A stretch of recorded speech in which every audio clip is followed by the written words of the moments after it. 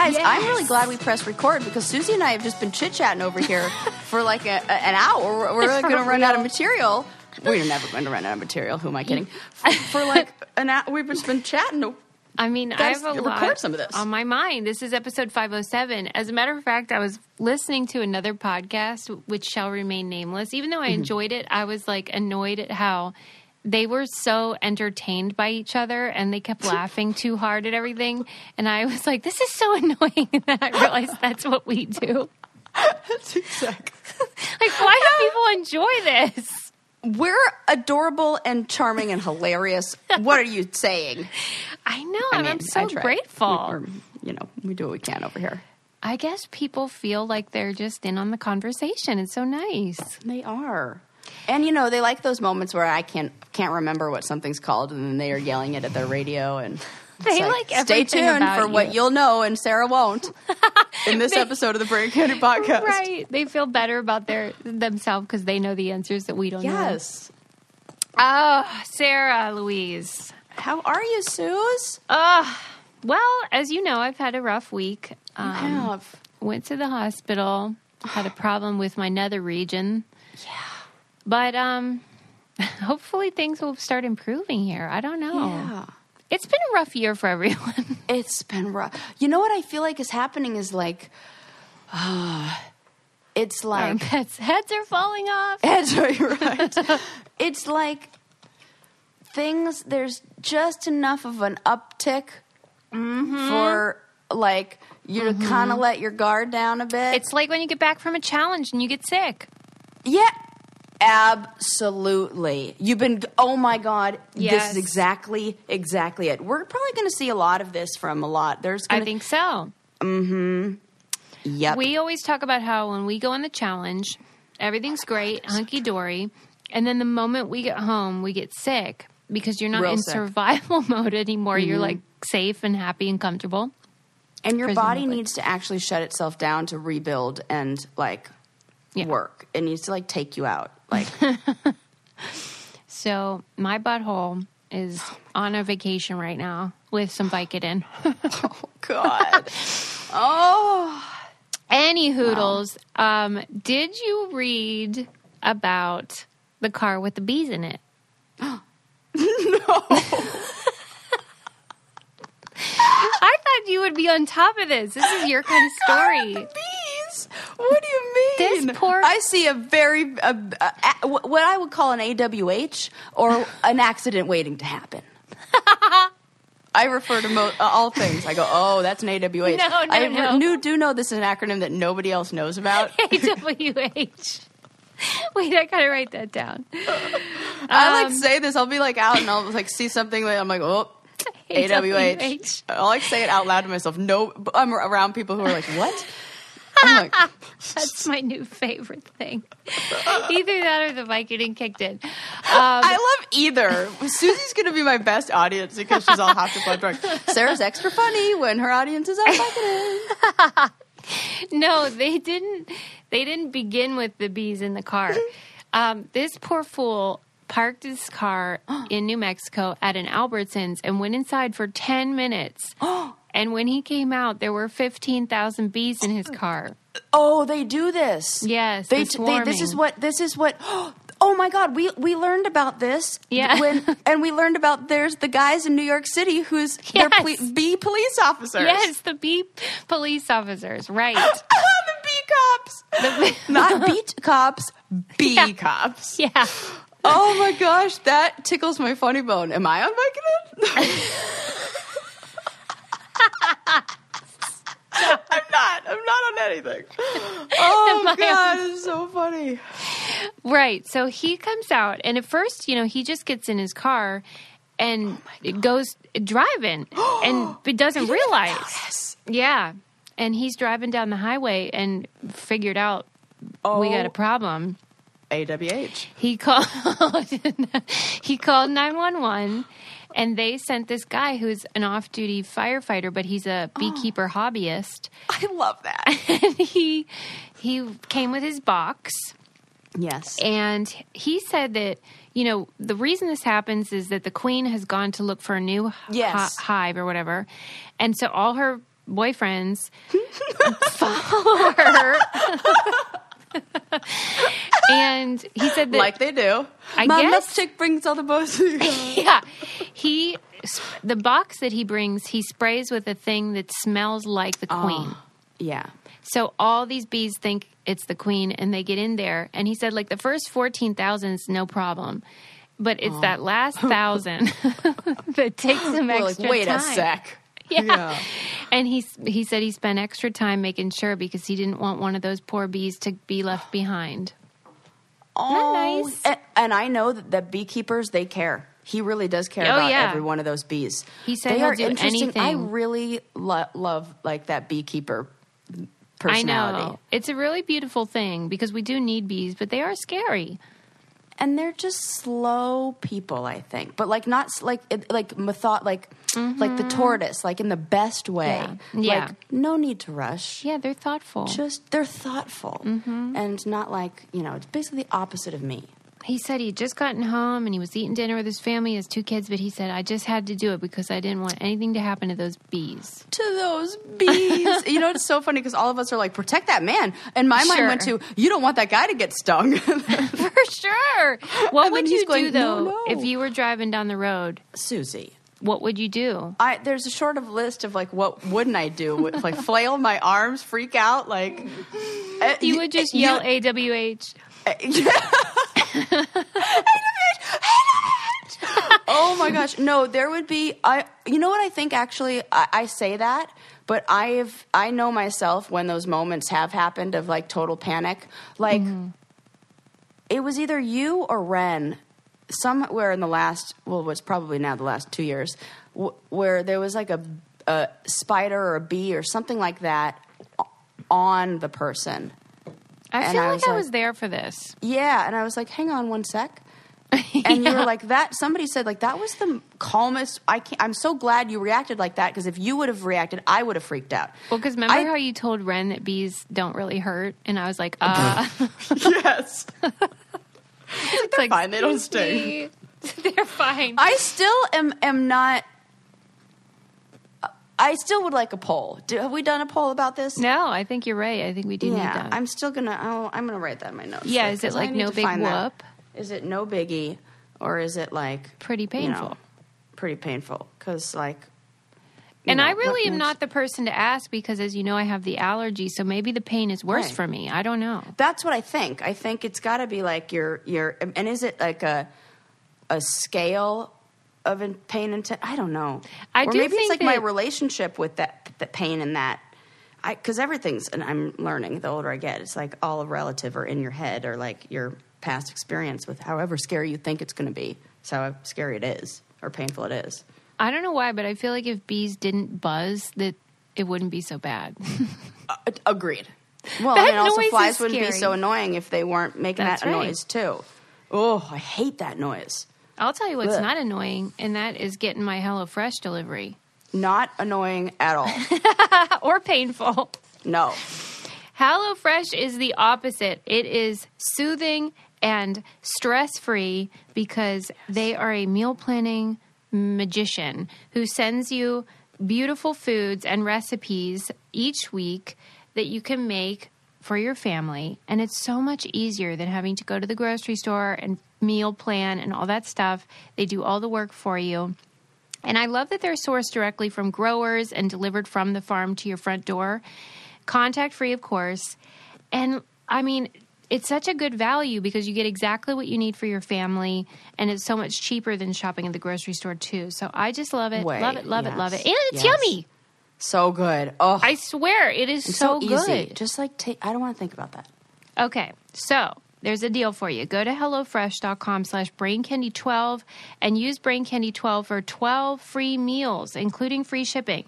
Go to HelloFresh.com/BrainCandy12 and use code BrainCandy12 for 12 free meals, including free shipping. Yummy, yummy recipes. Mm-hmm. Okay. Anyway, the bees... Now I'm hungry. The bees were rescued. All is well. I did think the guy was funny, though, because he was, like, real worried because it wasn't even his car. Oh, my God. He had borrowed it. But, like, Can you imagine that conversation before too? Like I always like to think like that whole scene is like something out of a movie. He's like right. telling his friend like, "Can I just borrow your car? I'm just going to run to the grocery store real 10 quick. minutes. I'll be 10 minutes tops. It'll be no big deal." Oh my God. Okay, but like don't let anything happen to me. What can go wrong? I'm going to be gone for 10 minutes. Then he'll come back and he'll be like, good news, bad news. How do you feel about honey? Went to the grocery store, got some honey. No, not in the grocery store. Way. Oh God! But hashtag save the bees. We do love our bees. We love them. We love them so much. There are bees on my shoes right now. Actually, I watched. Oh, okay. Not real bees. A drawing of a bee, like a embroidered. That's good. Yeah, not real. You were like, Thank okay. Heavens. Yeah. So I was just talking to Susie about a spider on my ceiling. So be like, this house is infested. Yeah, it's like a real wildlife situation over there in the suburbs. That it is. I do live. There are coyote warning signs, like, you know. Yeah, we just heard some coyotes here last night. Oh, that was scary. I don't know, though. I feel like they would eat me. There's a law. I didn't even know this, and thank goodness they passed it. There's like an ordinance or something, but whatever it's called, in this area, in this, I don't know if it's all of Thousand Oaks or just this neighborhood here, that you can't have outdoor cats. Good. Good is right, because 6 of mine died. 6? Jesus Christ. 5 or 6. Maybe not 6. Maybe 4 or 5. Sarah, jeez. Maybe 3. We have to ask my mom. My childhood memory says 6. But really, it was not that. It was like probably like 4. But that's still a lot. They just never came back. And we know it was coyotes, because that's what happens when you live in Wildwood. You're going to have your cat eaten by a coyote, because they like those. That's good. It is, even without coyotes, it's too dangerous out there for our little kitties. Keep them inside. My God, they love laying around. They love laying. Okay, they do. I watched the last Blockbuster. Did you watch it? Oh no, not yet. It's real cute. Oh, good. You know what's funny is the reason why I didn't watch it is because I thought we had already talked about it on our show, but I think we had. I don't know. I was like, oh, maybe I already know this story, which is a weird thing. I have no idea. You know what? We did talk about like how they were you could come for an experience, like a 90s experience, and watch a movie overnight. I remember that. Yes. Well, the documentary, which is on Netflix, the irony, of course, is interesting. Oh, my God. That is really funny. Right? Netflix is telling the story about how they ruined Blockbuster. And what I loved about it was that this is in Oregon, and the woman that runs the store is like just this hero of, she just loves her job, and she's just really committed to it and creating this community, which I think is why it's the last one left, because they still make a profit, you know? People are going on pilgrimage to now they Blockbuster. are. Yes. But I think even before that they weren't just coming in for videos. They were coming in for the connection. I see. Yeah. That even that she did something to create. Okay, so she owned the Blockbuster while it was still like a Blockbuster, and not it still like is. an ironic Blockbuster. Yeah, it still is a franchise. It's no different, and it's the last one, and they just renewed her for 2 more years, but like... Oh my God. It's just her. Yeah. Why can't they say that she owns... I mean, they should just like let her own Blockbuster, for Christ's sake. True. Like, just give it to her. What are you still taking money from this woman for? I know, because she is so nice, and she like has to go to Target on like Tuesdays whenever the new releases come out and buy copies to put in her Blockbuster. My God. It's adorable. And she like buys candy from Costco and stuff. And it's just real special. Well, I want to see this.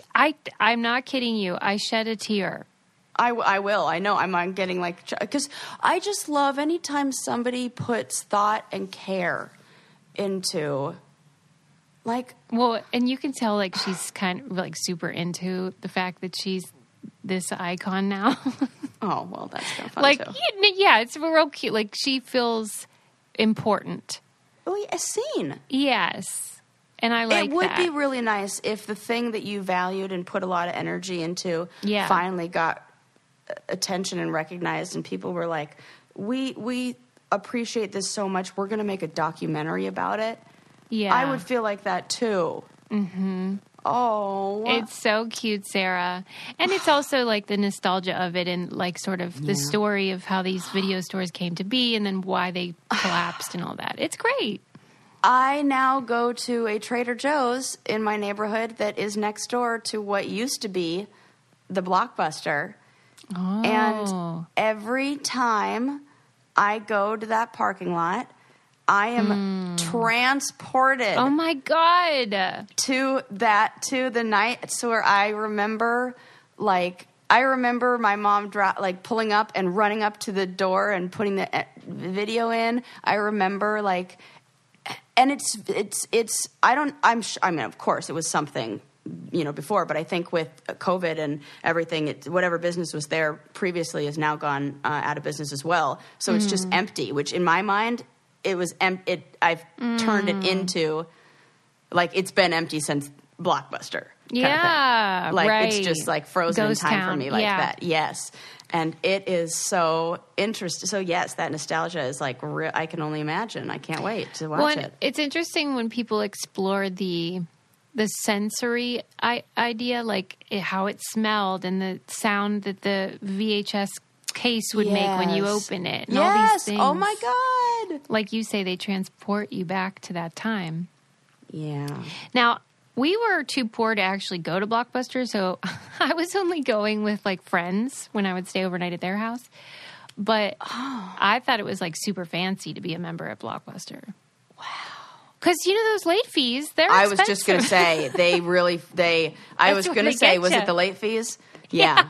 It was. Yeah, they sneak and up Lord on help you. you if you lose one of the. I think I just at the last garage sale I had got rid of a Blockbuster video. I had 12 Monkeys, that DVD. Oh my God! You never returned it? Never returned it ever. I still have I probably still have. Oh my God! Balance. What is with probably you? Millions.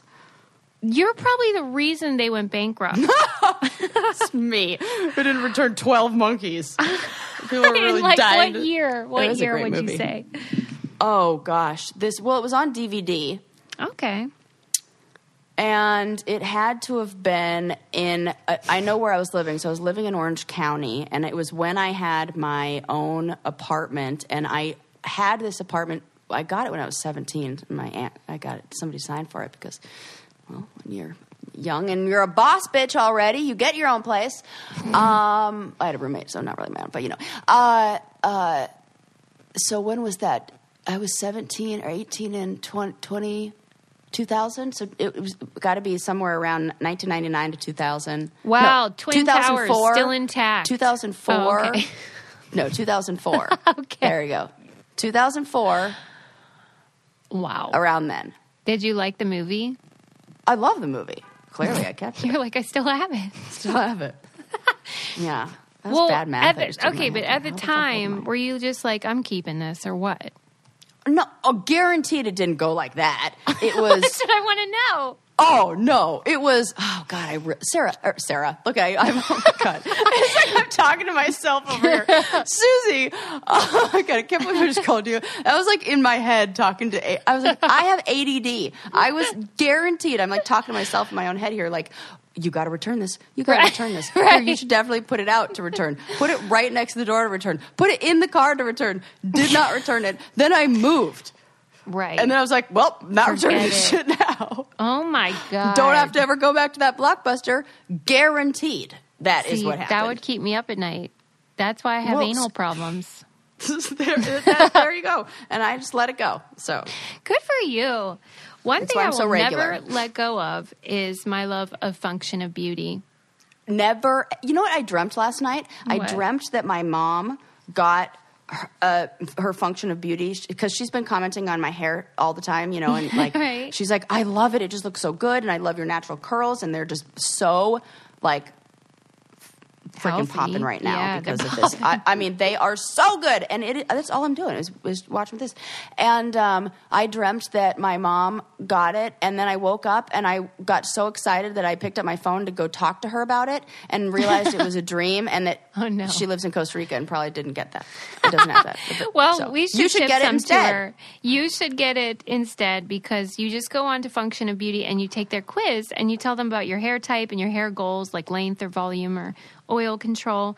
And then they'll send you a customized product for your hair. You can choose your color and fragrance, or you can have no fragrance and no dye, whatever you want. It's vegan and cruelty-free, which I love, and no sulfates or parabens.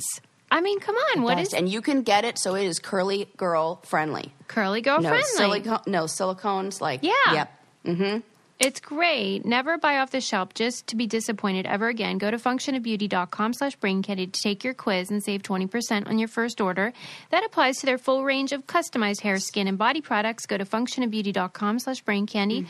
Let them know we sent you and get 20% off your order. Functionofbeauty.com/braincandy. Yes. My body wash is on its way, and thank goodness it is my favorite.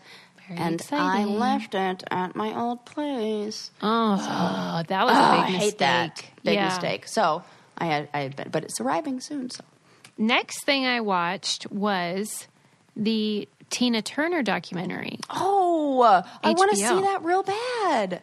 I recommend it. It was great. Yes, I've heard really good things about it.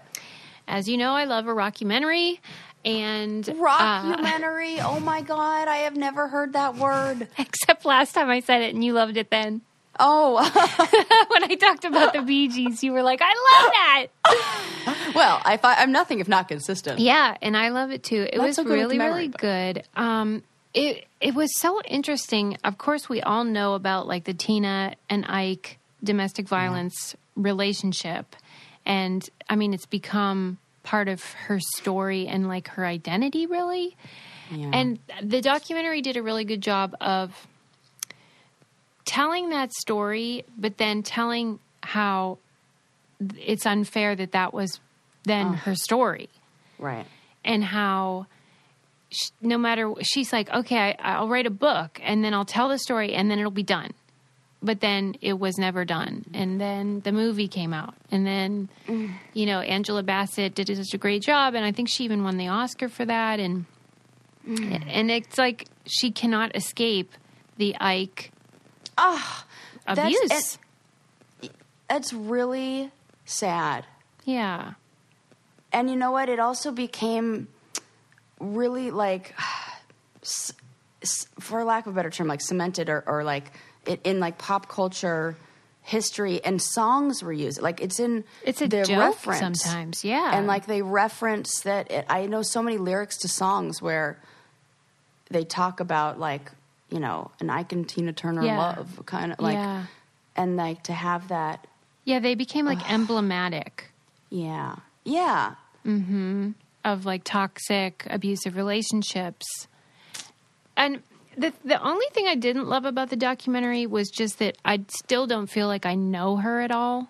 But I think that's kind of the point, is that she just wanted to entertain people and never wanted to be like a persona or like a human. She wanted to be like an icon and a performer, but she didn't really want people to know her business.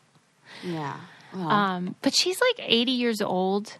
Yeah. And so beautiful and just stunning. And I mean, the legs. The legs. I guarantee you at 81 there, like when she did her reunion, or not reunion tour, her like farewell tour, I remember being like, oh my God. Just the energy. Yes. Like, dang, I don't have that energy now. She just has something so special and like electric on stage. It's so fun to watch. So that was really cool to see all that footage. And so many good songs. I'm a private dancer for my my God. I love it. I wonder if that was in there. I don't remember that song being in there. Oh but my gosh, gosh, it was great. so many good songs. So I recommend that. Did you see Sound of Metal yet? No, but I told Adam we need to watch it. Yeah, Adam's going to love it too. And he's a freaking sound guy. He's a freaking sound guy. I said, I think this is a movie where our interests will overlap. Oh, yeah. Oh, my God, I'm so sure. excited I can't wait for you to watch it, and then I want to hear what you say about it. I love it. Yeah, I think I'll really like it. Oh, and I'll watch the Blockbuster one and cry a little bit. I did also, my last viewing documentary was the Clive Davis one on Netflix. Huh, I don't know. He's like the music executive. He like discovered Whitney Houston. Yeah. Oh, yeah. You know, pretty much everybody. Yes. That was fun to watch too, because then that's just like all different kinds of music. And I never knew his story and how he's bisexual. He identifies as bisexual now, and he's like an older guy, which I thought was unusual. But that was another one I would recommend to people if you're in the market for a little viewing pleasure. Yes, okay. And, I mean, that's got to be, you love the music history, so. Yeah, and just the business of music is so weird and has changed so much over time. Kind of bums me out now. Because, funnily enough, combining two of those documentaries, I used to work at Blockbuster Music, which was, it wasn't rentals, but they had a listening center, and you could ask for us to open any CD in the whole store, and you could listen to it before you bought it. Mm-hmm. And so that was super fun. And we had the same shelves as the regular Blockbuster where, like, you know, staff picks. Mm-hmm. Yes. And, like, I put so much thought into my staff pick. Oh, my God. Suze, what was on? What? I need to know this. We changed them all the time. It was like whatevs, but... Like, I would love to know. I would love a playlist, a Susie staff picks from that era and what you were listening to. Please give us some of the bangers on your list. Well, I mean, but then, like, you put all this thought into it. Like, I went through a big Billy Joel phase at that time. That was when I first really fell in love with him and, like, Harry Connick Jr. and stuff. But then you put all this thought in and you put the CD up and it would be like, Susie pick. And then some other staff member would like swap it out for like homoerotic or silly stuff. And I would always get genuinely mad about it. That's really funny.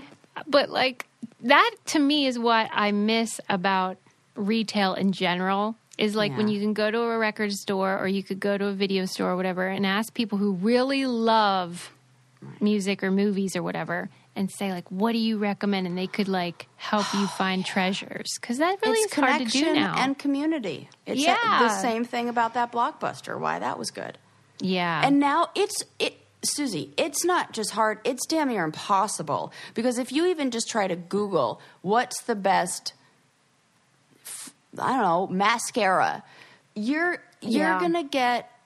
Because, I mean, I say that because I worked at a beauty supply store. And I would, like, I loved to, like, spend the time to really make sure that customer was going home with something that was perfect for them and blah, blah, blah. And now if I just, like, Google, like, what's the best this? You're getting, like, an ad. I'm getting, like, Glamour magazines, like, what they've paid to tell me is the best. And I'm like, no. I want the person who knows the info and, like, the one-on-one. What we're really missing is the connection and community. If you go to a store, do you think it would still be like that? Like, if you go to a makeup store? No, I don't think it is because it depends on what the store is. Because it used to be like that at Nordstrom, and I used to work at Nordstrom too. And then I watched it as a customer change, and then I went a bit ago. It was before an event that you and I did, and I got my makeup done, and I cried. I remember that. Yeah, remember? And then I was so mad. And it was so awful. And then she was telling me the whole time about how Nordstrom is terrible and how now they're like, they have to like they care more about the sales goals. Sure. Like and like that, of course, I mean, it's a retail business and retail is failing. And, you know, and so they just felt all this pressure and the need to have the sales and like close the sale and like get the numbers became more important than the customer service. And that was their whole thing to begin with. Yeah. So I was like, bye, that's no fun. But, you know, and you just got to find the gems that are like that. You know, like I found like a local like neighborhood Italian restaurant last night. where they that's topped fun. off my glass with the rest of what was in the bottle. Just were like, See, here you go. that's what I'm talking about. I'm like, yes. And then I went to another place that's like a chain a couple days before, and they put it on a scale and measured it when they poured it. And I was like, nope, not coming back here.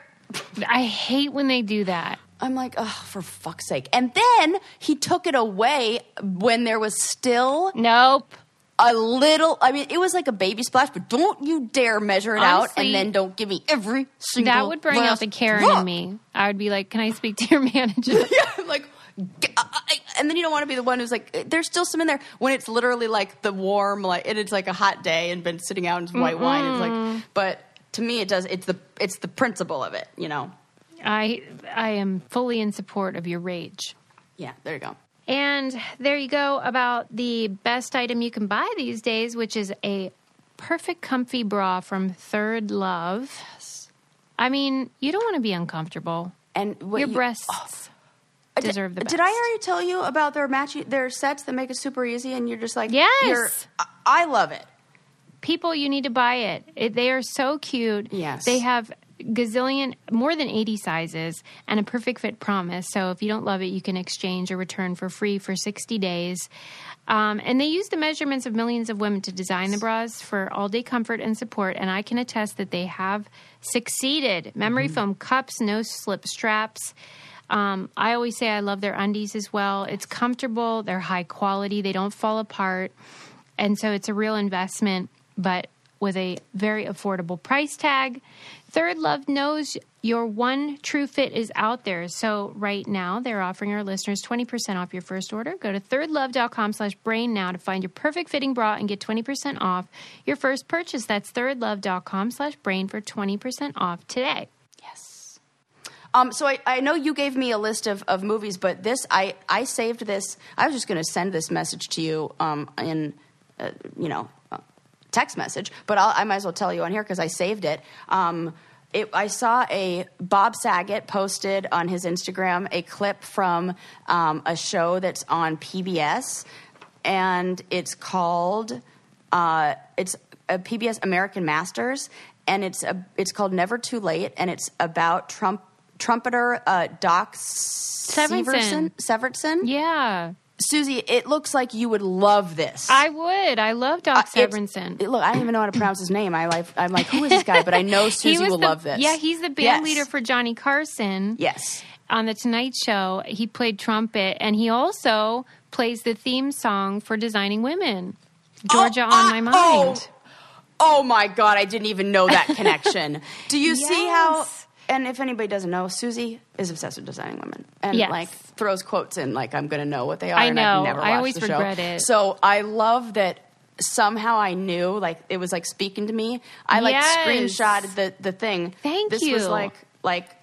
Yeah, I'm definitely going to watch that. And I'm like, I know Susie needs to watch this. So there you go. I love it. I remember I met him. And you guys too, listening. I was in the symphony from my high school, and he came to speak to us, and we got a Q&A at the end. And this was right after The Tonight Show with Johnny had ended, and Jay had kind of, started succeeding in not David Letterman. It was this big scandal. And so I asked him if he preferred Jay Leno or David Letterman. And what did he say? I think he said David Letterman because it was a big deal. And everybody preferred David Letterman, but Jay got the gig, so. Oh, yeah. Anyway, that's so fun. I'm going to watch that. So crazy that... I mean, how many people like that have you actually met like that? Or even would know who he is. And I didn't even know who the hell he was. I didn't even know that. I was just like, I think she would like this and I need to screenshot it because I saw it on Bob Saget's Instagram story. Wow. What? Was Bob saying it was good? I was deciding, well, what I saw is on this other website I follow that 30 as fuck or whatever it is. Yeah. They posted this funny picture of Bob Saget reacting to a picture of his daughter, and he goes, if anybody, like, yes, I know she looks exactly like me in a wig. Like, if one more motherfucker sends me a message about this, I'm going to lose it. Like, and I thought that was hilarious. So then I had to go click on his picture to go see if his his was like okay and nothing that I wanted to. I don't think I end up following him, but I did end up looking at his story. So think about how many things I had to go through to get that, and now I know you're going to watch it and love it. Thank you for doing that for me. The universe just presented it. I just had to like take a picture. I'm so lucky. Yeah. Oh. Wow. Dang. We went on a journey. Okay. We sure did. Moving on. So fun. We went on a journey. I read about this and I thought it was real cute, so I'm going to share it with you. I have 2 animal stories. The first one is that I think it was a farm, like a goat farm, that was for some reason was struggling during COVID. I don't really know why COVID would affect a goat farm, but for whatever reason, they were strapped for cash. And so they put on their website that, like, if you were doing a Zoom call, that they would put their goats on the Zoom call for like $20. And like, you could just talk to the goats and they would just hang out with you and your friends. And they're making like thousands of dollars. Oh my God, I love this. Overnight, it was just gangbusters. Everyone was like wanting the goats. This and is I hilarious. feel like, why haven't we done this? We should definitely offer. There's a weird noise happening in my neighborhood right now. I thought don't know it was if your it's a truck or dog. an animal. It might be an animal. It might have been a bird. So maybe if it's you hear a that again, peacock. Do you get peacocks there? we don't get peacocks. Not that no. It's more. They wouldn't stand a fucking chance against those. My God, you have to go look. What the fuck is that? It sounds like an animal. It's definitely alive. Is this the zombie apocalypse? Is this go time? Is this go time? Where's my bag? Good, right by the door. Oh, that's funny. No, who knows is it what that literally is, right by the door? Well, no, it's in the trunk of my car. Okay. Oh, speaking of which, ask me what's in the trunk of my car. Okay, let's hear it. Only the box that, like, I have like a crate, like a milk crate that's like designed to go in the back of a trunk. Yeah. With my jumper cables, my emergency kit, and a roll of tape in case I need that for shipping anything and, forgot. Oh. This is exciting. Suze, I almost did a video of me putting the seat up because it seems like nothing. That will be the first time. This morning was the first time since November of 2019. Whoa. That I have put all of my seats up in the car with that, and my car has been empty, and I will be able to go get it cleaned. Oh my God. This is because you have your shit together. My God. I'm so excited. Wow. I swear this was like the thing that I said, I feel out of sorts. And I mean, I was like my car was always clean, like not dirty. Like I would get a car wash regularly. I love having a clean car. Yes, like, you do. I love that. I felt so out of it. It was like the thing that needed to get done, like that one closet that you need to organize, and then once you do, you're like, oh yeah, my whole life is organized easy. now. Yeah, this was it. I was like, oh, so that was a little aside. I am so happy for you. Personal accomplishment and goal. So we're all happy for you because you have been through hell. Trunk is happy. Thank you. VR training platforms, like the one developed by Fundamental VR and Orbis International, are helping surgeons train over and over before operating on real patients. As you practice each skill, the muscle memory starts to develop. Learn more at meta.com/metaverseimpact. Okay, hold on. Second, has it though? This shit's crazy. Second animal story. Oh, yes. Is that they did this study about pigs. You know how pigs are supposed to be so smart. And they taught them how to play some video game. And it said the findings were that pigs can play the video game and that eventually they'll do it without even getting a reward. They just like it. Well, I think they are getting a reward. Probably the same thing we get when we play video games. They're dopaminergic. dopaminergic, some word like that. I Pathways thought you were are malfunctioning there. No, I was trying to remember how to pronounce it. I think it's dopaminergic. Something. It sounds similar to that. It might be like a little bit off. And somebody's. This is the part you were talking. Hey, what I tell you? There's going to be something Sarah doesn't know that you guys do, and you're definitely. Here we go. I know the psychology people and the therapist people, and all you guys are definitely screaming at that. But yes, those pathways are maybe being stimulated because we know video games do that to people, and because right. What's the reward in the video game? What's the payout? It's like, it's designed that way. Like, I want to know what the video game is, because if there's a win, then they somehow have yeah. Yeah. I think they described it as like Pong, that kind of thing. Very easy, but it said that they are farsighted, though, and they lack opposable thumbs, which made it even more impressive. They're farsighted and lack opposable. So did this cater to their it was like a joystick. Well, I mean, how good could they be? Not that good. But how good do you need to be to do a game like that, Just like a little easy, like... Burr, burr, burr, burr, burr. I mean, doesn't that make you sad, though? Because they're so delicious. Well, they are. They are. But here's the thing. It's like, it's the same thought on... We just have to, and they're so delicious, which means we should probably have it every once in a while. True. I think that anything that has, this is just Sarah's thoughts on, based on like nothing but whatever Sarah thinks, that animals who have fewer offspring, or they take longer for the animal to like, longer gestation period, we should not be eating those like crazy. Yeah.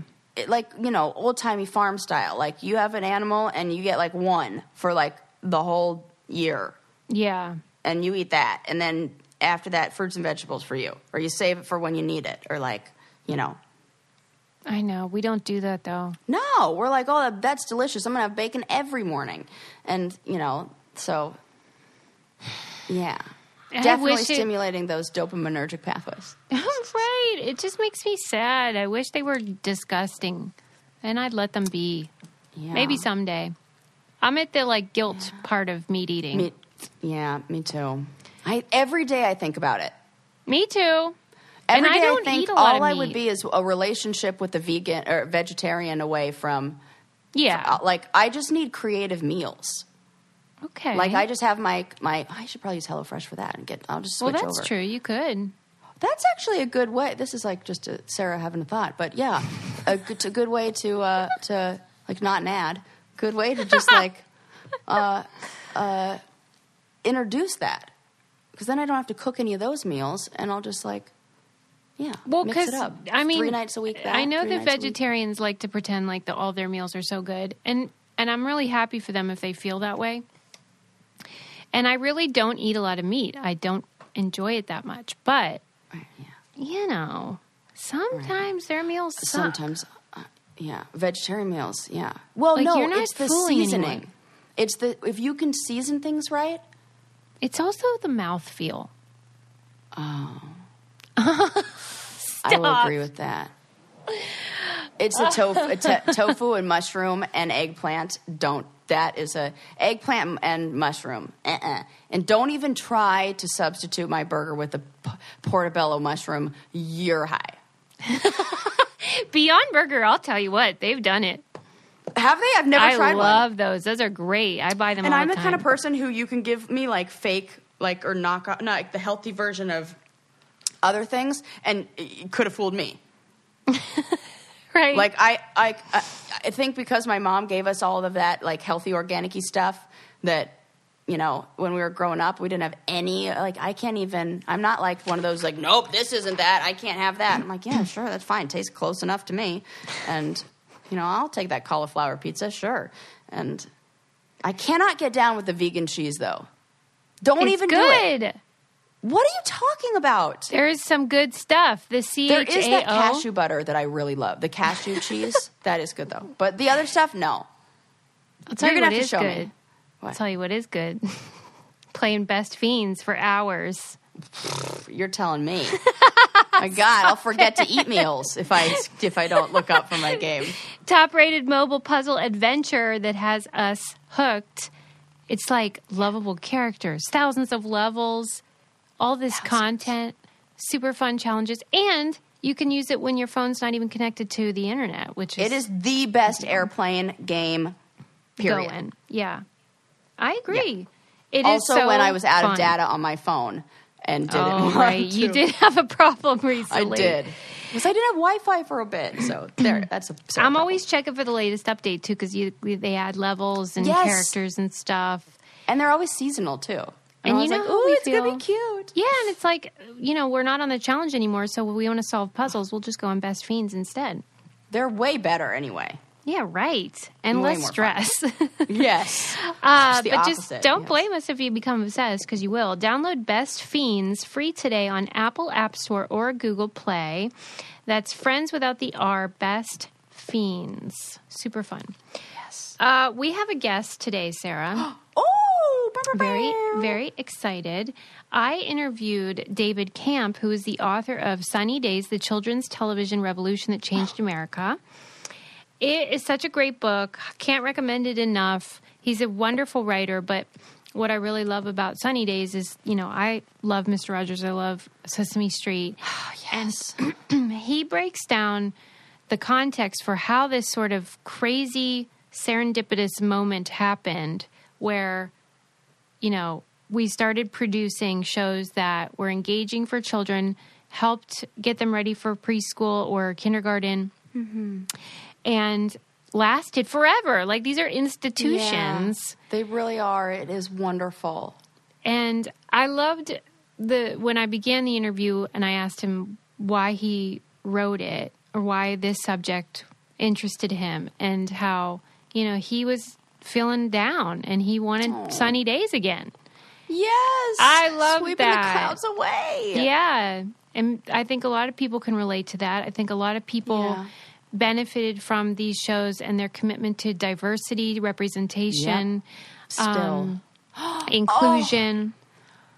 I just saw the cutest thing. I saw this post from a mom on Instagram or Twitter, something like that, where it was her daughter playing with a girl or a boy who had autism, and the mom was like trying to say like, well, it's okay, like be slow, and the little girl goes, I know, I saw him on Sesame Street. Oh. And I'm like, yeah, there's a character on Sesame Street. I know, Mom. And it was very matter of fact, like, Mom, we're fine. They so absorb important. it. It is so important. And it's important for people to see themselves represented on television and films and media. Yes. So the book is great. You'll love it, and you'll love hearing how it all came to be. And you should check it out. Sunny Days by David Camp. Welcome to the show, David. Thank you so much for coming on Brain Candy, David. I loved Sunny Days. What a treasure you've written. Well, Susie, I love you for loving Sunny Days. I can't wait for my listeners to read it because I know they're going to love it too. Here's what I want to know. You're kind of like this Renaissance man. I want to know how you decide what the heck you're going to write about even. Honestly, I write things that are going to cheer me up because, we're kind of living in an unhappy period of our country. We're not a happy people, the American people. And I was kind of casting about, this is 5-6 years ago now, 2015.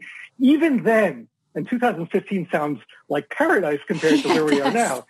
But even then, there was still such polarization and ugly rhetoric.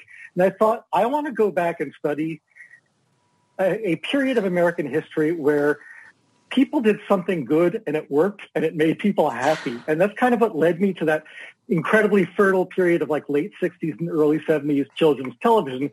You had Sesame Street, Mr. Rogers' Neighborhood, Zoom, not the one that we're talking on, but the WGBH program for kids, and the Electric Company and Free to Be You and Me. All of these programs happened at the same time and kind of redefined what childhood could be in a really positive way. When you were writing it and then talking about it after, did it cheer you up?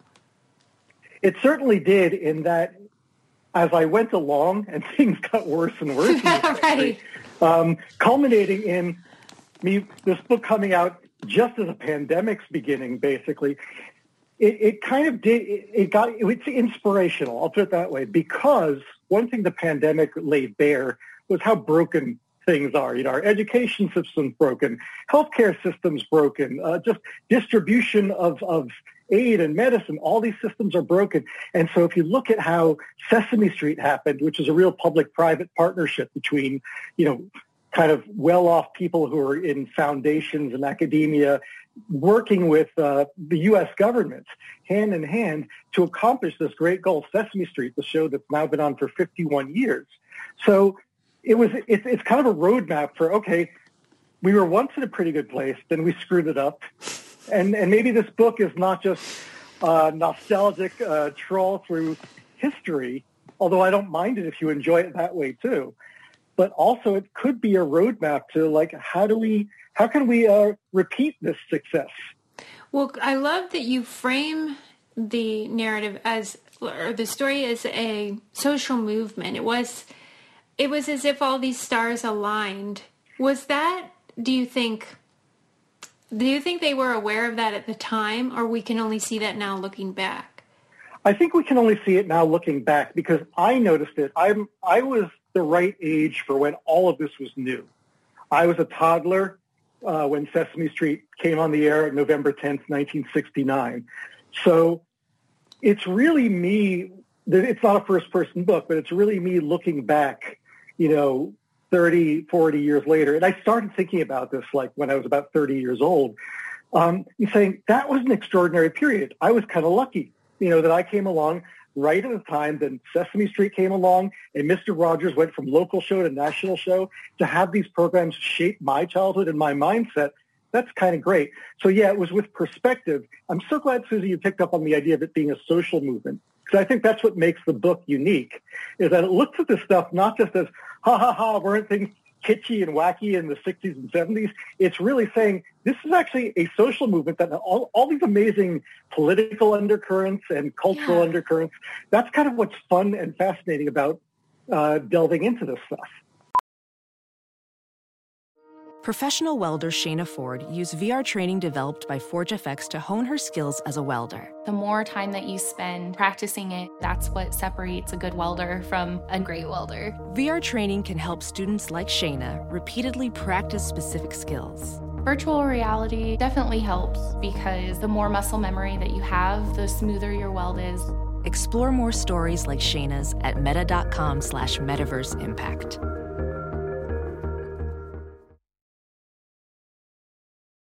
When you still describe much of what we see now, it still existed then, these sort of like conservative values and progressive values and the clashing therein.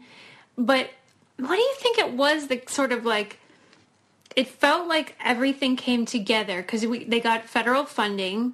And then you pointed out how there were some shifts in like cognitive psychology and their understanding of youth and early development. What do you think that was, the magic? Well, I think it was kind of a confluence of smart people trying to do the right thing. I kind of think we're almost in a moment like this is a very politically awakened time, let's put it that way. For all the polarization, especially among young people, we're seeing a newfound political awareness. And I kind of feel like 50-odd years ago, America was in a similar state. There was the Lyndon Johnson era, so you had a Democrat in control of the House and in control of both chambers of Congress.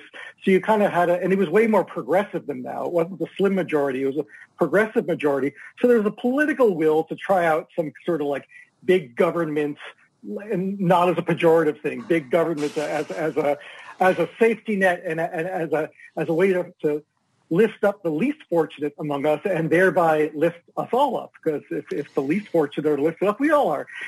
And as other things that you mentioned, like at the same time, child psychology was a newly burgeoning field. That phrase, early childhood development, didn't exist until the 60s, basically. So that was suddenly a field that people were interested in.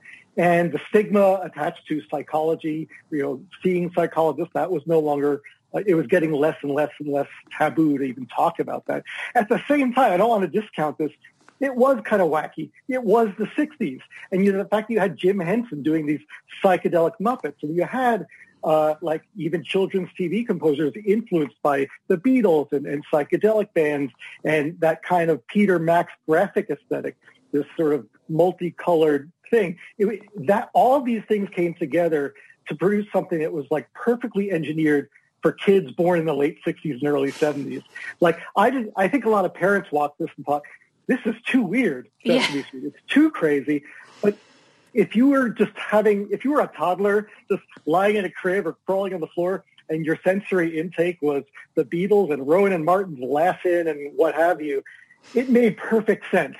You didn't know that it made perfect sense because you were little, but it made perfect sense. And I think that's why it's lasted. It spoke in a kid language that adults couldn't even pick up on. Well, I think he did such a good job of, you're telling this story sort of, from the past, but I think we're all, parents at least, thinking about the ways in which media is still controversial and screen time and this the hand-wringing about all of that, especially during the pandemic. And then you think, well, can those same ideas and values and brilliance be applied in the digital age? Do you think that that's possible? Absolutely. And I think the big difference is that Sesame Street was so rigorously prepared, not just the entertainment part and the curricular part, but even they tested it over and over again with basically the idea of screen tests for groups of focus groups for 4-year-olds where they really reviewed the material before it ever hit the air. And so that's kind of why Sesame Street was so right and correct and nailing it from the outset, because they spent 3 years from inception to November 10th, 1969. And wow. The difference between Zoom school and that is that when this pandemic went down exactly a year ago, lockdown happened. Suddenly, I felt so bad for teachers. Teachers had to improvise this muddled approach to, oh God, how do we teach through screens now? And parents and kids too. Everyone kind of had to muddle through unprepared. And Yeah. I think what we've learned is that, number one, we're revisiting the exact same debate they had 50 years ago. Can screens be used to teach? And number two, we have to look at how they got it right. And they got it right by being prepared. We were not prepared last year. And I think that's part of what needs to happen again. There needs to be a redoubled effort about, no matter what happens, and we're getting vaccinated in the next few weeks, this pandemic is going to occupy some brain space in all of our minds for at least a generation. If you're a kid growing up right now, you're always going to be on guard for, we could be in lockdown at any moment. It might happen again. And I think it's smart to think that it'll happen again. And so we've got to be prepared with something better than this sort of half-hearted, disorganized Zoom school where these poor parents are stuck at home with their kids and we're trying to get them to concentrate. And the brilliance of Sesame Street was they so rigorously engineered it both from an entertainment perspective. It was entertaining, so parents enjoyed watching it with their kids, and from an educational perspective where it maintains the kids' interest. And we need to find a way to redo that. When you talked about how before that time, children's television had been very slapstick, patronizing to the kids, kind of mean, and not exactly educational. And there was this idea of like, is it a wasteland? Can we even do anything of importance? And then you talked about those focus groups and then how the kids engaged the material and it was interactive.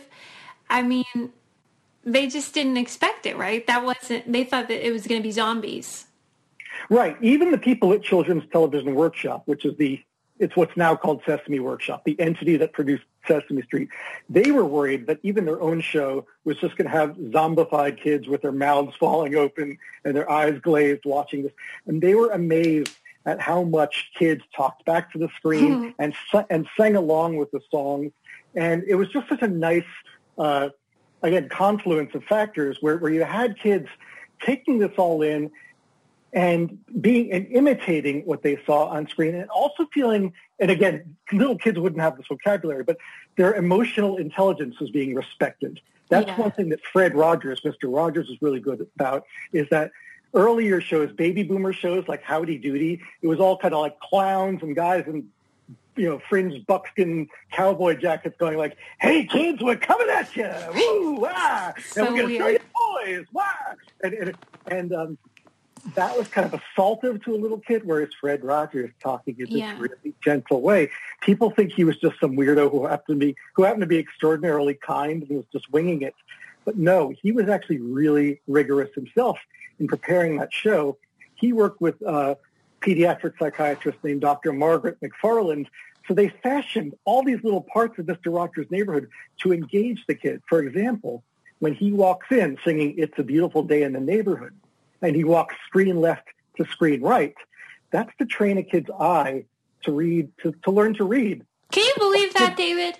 No, I love learning this stuff. So when you cool. look, because in the English language anyway, you read by scanning your eyes left to right. And then even when the trolley goes from his living room to the neighborhood of make-believe, that's a transition. And if anyone who's ever had nursery school-age kids knows that transitions are hard for young kids. Yeah. Like, okay, kids, now we're going to go from the classroom to the activity room. And there's always the two kids go, I don't want to, because they can't manage that transition. So that trolley was an emblem of how you manage a transition. And kids were just absorbing this in a way that you and I as adults would not have absorbed it. They intuitively understood what was going on. Yes, I'm from Pittsburgh, so I'm a Fred Rogers enthusiast, and we all worship him here, especially. And I worked at WQED, which was his station, and it was such a magical place. It's almost like imbued with his essence, and it's a sacred space, at least for me. And it's because of that intentional approach that he had, and how you pointed out he cared about their interior life. They weren't just noisemakers. These were human beings with rich lives inside, and he honored that. And the same thing with Kermit singing "It's Not Easy Being Green," which is a really slow, contemplative song that I think was in the very first season of Sesame Street. And theoretically, a kid should not want to watch that because the lighting of the original version is kind of dark. It's a solo piece. The song is kind of meandering and quiet, but it just spoke to this emotional tumult that kids sometimes go through, because kids aren't smiley little kids. Kids can be depressive little characters, thinking, why am I here? Am I a loser? Am I a winner? Do I fit in? Don't I fit in? And so that song really spoke to kids, again, in this way that perhaps flew over the heads of adults. Yeah. And so, again, respecting the emotional intelligence. And Jim Henson had an intuitive grasp of that too, I think. Yeah, he's a magical person. That's the thing. Like, I am so impressed with how they did all this and how intentional they were with each part. And then that it worked. Yeah. That it really did work, and that people were engaged and are still, like, they still care about it. Do you notice when people talk about it that they become like children kind of again? Well, even the stupid debate about, like, is Dr. Seuss being canceled? And of course, Dr. Seuss is not being canceled. But the fact that people still, of all political stripes, hold that body of work so sacredly. Mm-hmm. And I think Sesame Street and Mr. Rogers are in that same category. They're sort of totems of American childhood that you don't mess with. And you don't mess with it because they were so profoundly meaningful to all of us as kids. And they still are. I don't know about the youngest kids, but to multiple generations, Seuss, Mr. Rogers, Sesame Street, and even shows like Free to Be You and Me, which Marlo Thomas did, they are held sacred by people, and you don't question their legacy because it's hurtful, because they shaped the worldview of 100 million of the 300 million Americans out there. It was formative. It really was, and I can only imagine what it was like for people of color, and how even more so to be represented maybe for the first time.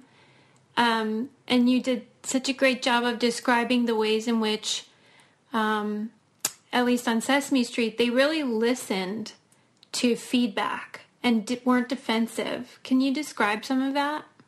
Sure. Joan Gans Cooney was one of the co-founders of Sesame Street, and she was kind of basically the producer of the whole show. And she wanted the show intentionally from the beginning to reach inner city black kids. So that was her main audience when the show first launched. Of course, it became a show for all kids.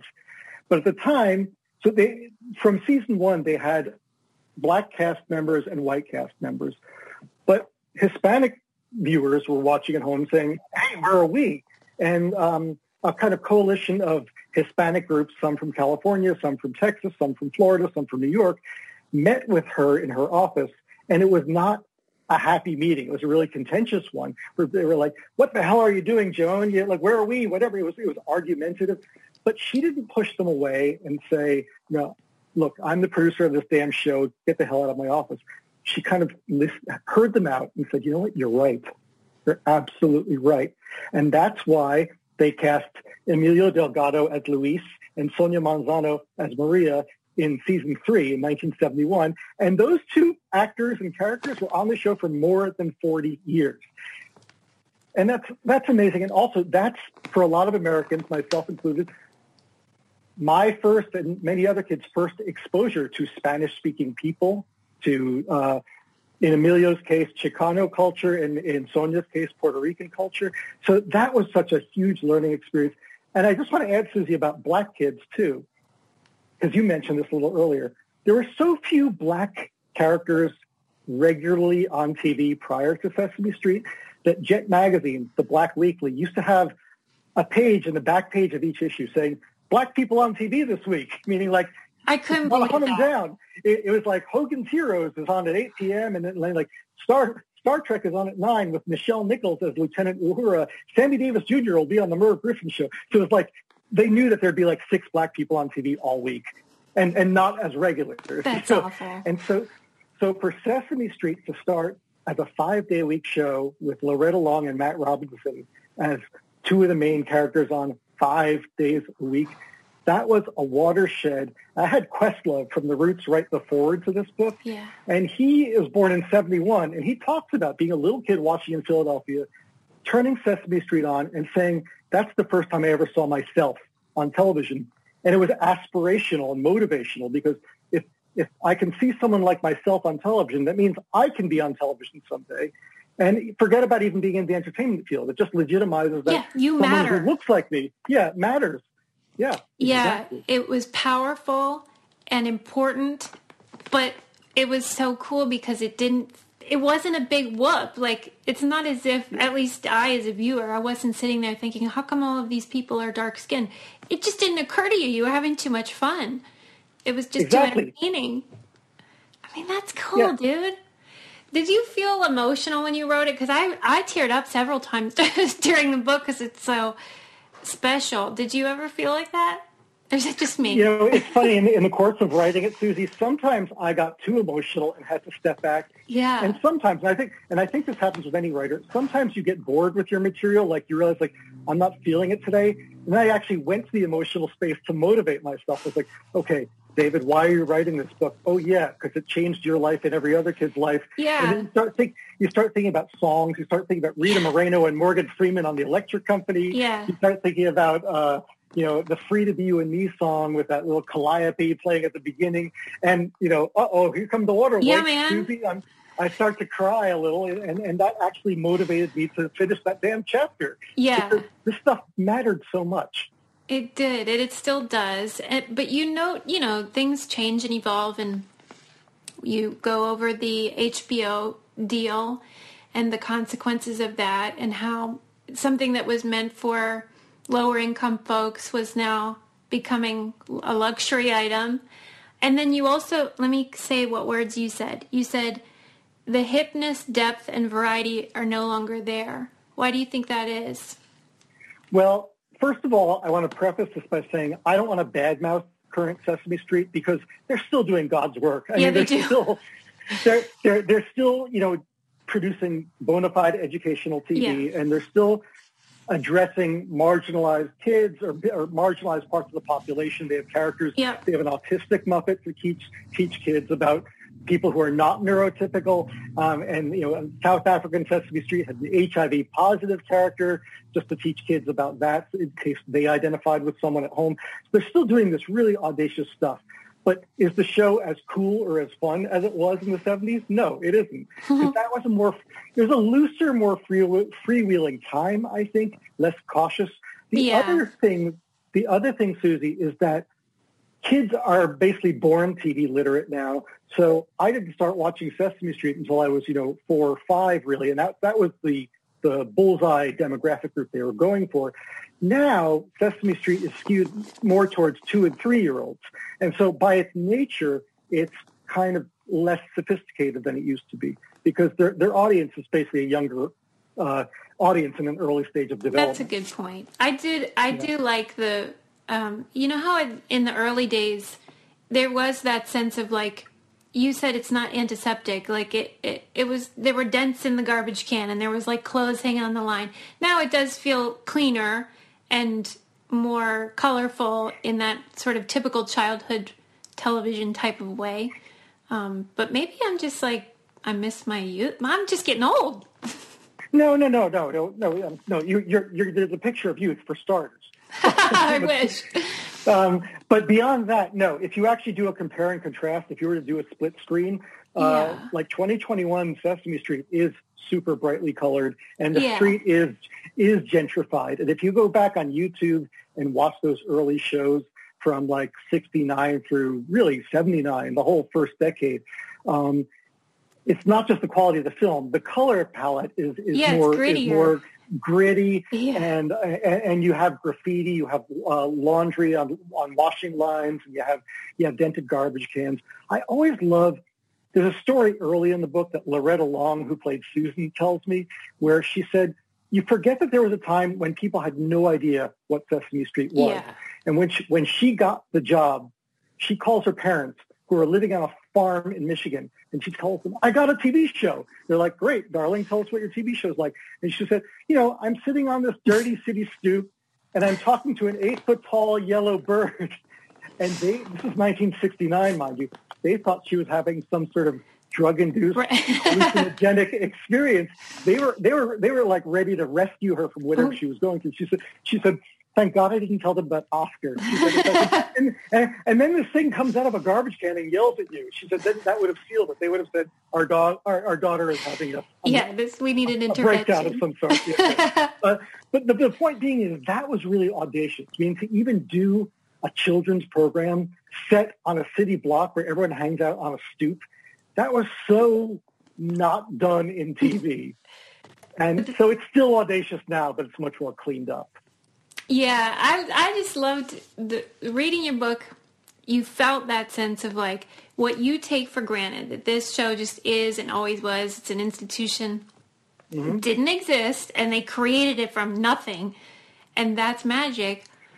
And I wanted to know, because how the heck long did it take you to do this? Because the stories are detailed that you tell. It's as if it's happening now. You're describing conversations and meetings and brainstorms. And I'm like, how did he get all this information?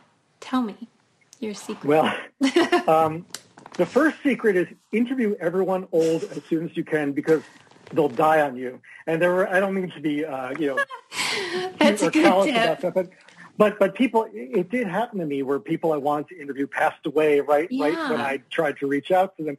And I was really lucky to, first of all, catch everyone who's still around, like Joan Gans Cooney and Lloyd Morissette, who co-founded Sesame Street. Rita Moreno, who God help us, God love her, is still going strong. There are a bunch of people I was able to catch who were formative in developing those programs. The other thing is the University of Maryland has this amazing collection of all the children's television workshop papers, and sort of you can see in real time like all the notes of like the minutes of meetings where they're discussing Count Von Count for the first time. What if we had this vampire Muppet who said, I love to count 1, 2, 3. Like they're discussing all that stuff in real time for the first time. So it's pretty easy to recreate that once you. I cannot believe you got to see all that. Didn't you feel so lucky?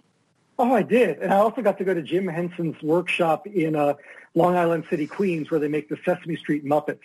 It's still awesome because there's still drawers where there's a drawer labeled like Grouch Eyes, and they slid it out for me. It has like different like monobrows for Oscar, depending on the facial expression he's making with the eyes attached. No. Yeah, it was like going to like Willy Wonka's chocolate factory. I mean, you're living a except dream it's over real. there. Yeah, Well, that's what made me sad was. though about that your book came out during the pandemic, because when I reached out to you, that's when I first heard about it, and I'm pretty tuned into the book world, and I was so mad because people need to read it, and you really kind of got ripped off. Did you feel that way? Well, yes and no. I mean, on the one hand, because it started, or I came out kind of early in the pandemic, it made people search for good news. And a book called Sunny Days, which is about depicting what I truly consider a sunny era in American history, at least for these particular people and my generation of children. That, at least, I think that powered some people through. Okay, it was kind of a happy read during a grim moment. But as far as like getting out on the hustings and promoting it and doing book tours and giving fun talks and all that stuff, and I was supposed to do it with the surviving actors from Sesame Street and some of these other shows, couldn't do that. So in that way, yeah, I sort of got ripped off. Yeah. But look, Susie, we're here. I know. We're here. Isn't that You're good? like my therapist now. It's okay. Yeah. Because I would be so sad if I put all the time into writing this masterpiece and then didn't get the fun bit of like seeing people get excited in person and all the events and stuff. But I just hope everybody reads it because it's wonderful and it does make you feel good and it does bring hope. Like I want this to be applied. I want another period of sunny days, David. Right. And that's my intent too. If that title is not just backward looking, like here's a story of the sunny days of 1968 to 1975, it's also like sunny days are here again if you want them, like hint, hint. But for you younger readers, like you're of the generation, the people who are like Generation Z and millennials, you're the generation who can imitate what's described here and bring about a new period of sunny days. As you write your life story, you're far from finished. Are you looking to close the book on your job? Maybe turn a page in your career? Be continued at the Georgetown University School of Continuing Studies. Our professional master's degrees and certificates are designed to meet you where you are and take you where you want to go. At Georgetown SCS, the learning never stops, and neither do you. Write your next chapter. Be continued at scs.georgetown.edu/podcast. What do you feel is the future for children's television based on what you learned? Based on what I learned, I think that we're kind of in a middling, mediocre period, but I think this pandemic, perversely, one of the good things that's going to come out of it is a redoubled effort to reach kids through screens in a more rigorous and more entertaining way. And we can't lose sight of the fact of how entertaining all these shows were. And that's part of the fun of the book. Do you have a favorite song from Sesame Street? Oh, gosh. You put me on the spot. Well, I'll tell you mine is Put Down the Ducky. I love Put Down the Ducky. Or anytime it's like punny, like Cereal Girl instead of Material Girl. That was a classic. Right. Those ones. I kind of like the melancholy ones, like It's Not Like Being Green. And nice. and Ernie has one, I Don't Want to Live on the Moon, where he fantasizes about how cool it would be to live on the moon. It's kind of a sweet solo ballad. I like those because I think that reached me as a boy. Yeah. A sort of moody, contemplative little boy. Nice. So that's great. I mean, they're all great. Was it just like a bunch of people? I know there were different writers of the songs, but did it change a lot over time? It did change a lot over time, but the main guy at the beginning was a guy named Joe Raposo, who he composed the theme song and all the incidental music. And he is, Joan Gans Cooney said, the word genius is overused, but Jim Henson and Joe Raposo were both geniuses. And that was one of the huge strokes of luck. Is Sesame Street enlisted two, not hyperbolically used, two true geniuses. Yeah. And Joe Raposo, definitely one of them. I mean, because that really kept you on, engaged and into it and learning. Okay, wait, one more thing, and then I ask the final question. So was there anything that you discovered that surprised you about the history of children's television? Or did it feel like, okay, that makes sense, that makes sense? I never realized how tenuous it was. Like Sesame Street was considered an experiment, and they never were in it for the long haul. They thought that Sesame Street might just be a thing, like a lab experiment that would last one season. And it was that way for like the first 10 years. There wasn't a sense that can you believe that? It was like, will we have the funding to do another season? Will we have the funding to another season? And then the fact that it's this, unassailable institution now, that was not a gimme. That was something that developed over time. Okay, last thing we ask everybody that comes on. Mm-hmm. If you have a car, what do you keep in the trunk of your car? Do you have anything in the trunk of your car? This is a brain candy question. This is not a related to the book question. Correct. Okay.